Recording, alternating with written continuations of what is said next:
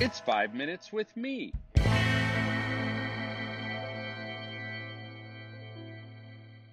A few years back, my wife and I took a trip to Big Sur, California. For those who don't know, it's on the Central California coast, and it's known for its massive sea cliffs and stunning vistas of the Pacific Ocean.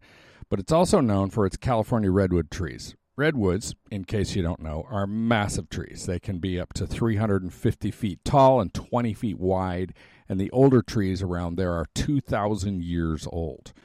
The place we stayed was in a deep canyon. Our cabin was pressed in on all sides by redwoods. And one day I sat outside for a while just enjoying the majesty of these colossal sentinels. And, as is common for me, my mind started wandering to how what I was viewing had connections to my life. First, one can't stare at a redwood tree or a sunset or any number of other natural wonders without having a sense of God. Majestic beckons our hearts and minds to reflect on God. Atheists struggle to find words for transcendent moments like this, compelled by a sense of something good outside of themselves, but not having language for it.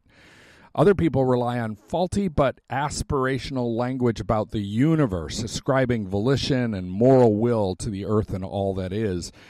It clearly has an otherness, this sort of beauty, but so many of our attempts to describe it fall short because sitting in that dappled sunlight at the bottom of a stand of redwoods, I felt something personal in their presence.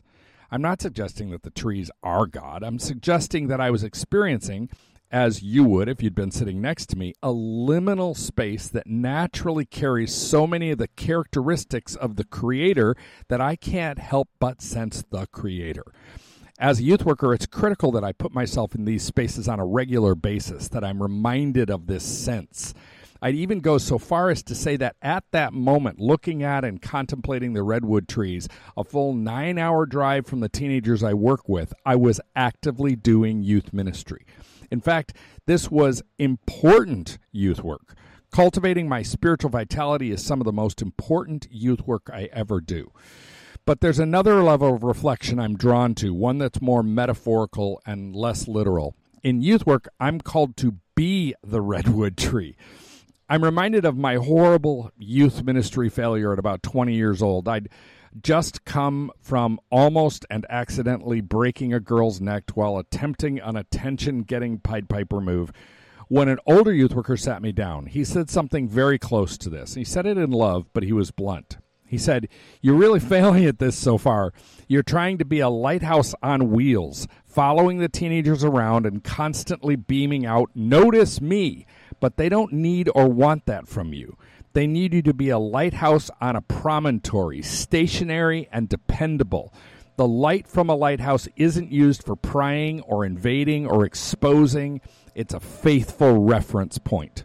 So, lighthouses and redwood trees. Sorry for all the metaphors here. But looking at those redwood trees, words like faithful and dependable and steady and constant take on bark-covered life.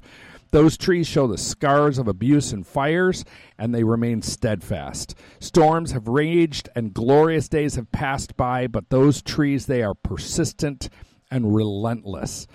I'd like to be that kind of youth worker. I'm not interested anymore in putting on a good show, and frankly, I'm not interested in trying to replace the Holy Spirit, bringing conviction, exposing faults, but I dream of being a youth worker, an agent of Christ in the lives of teenagers who would be described as I've described those redwood trees: dependable, faithful, persistent, relentless. And just as those California redwoods were a reminder to me of a personal Creator providing a transcendent sense of God's majesty, I pray that I will be a youth worker, and you will be a youth worker, whose steadfast reliability reminds teenagers of the one who created them and loves them, the one my life points toward. The Youth Cartel Podcast Network.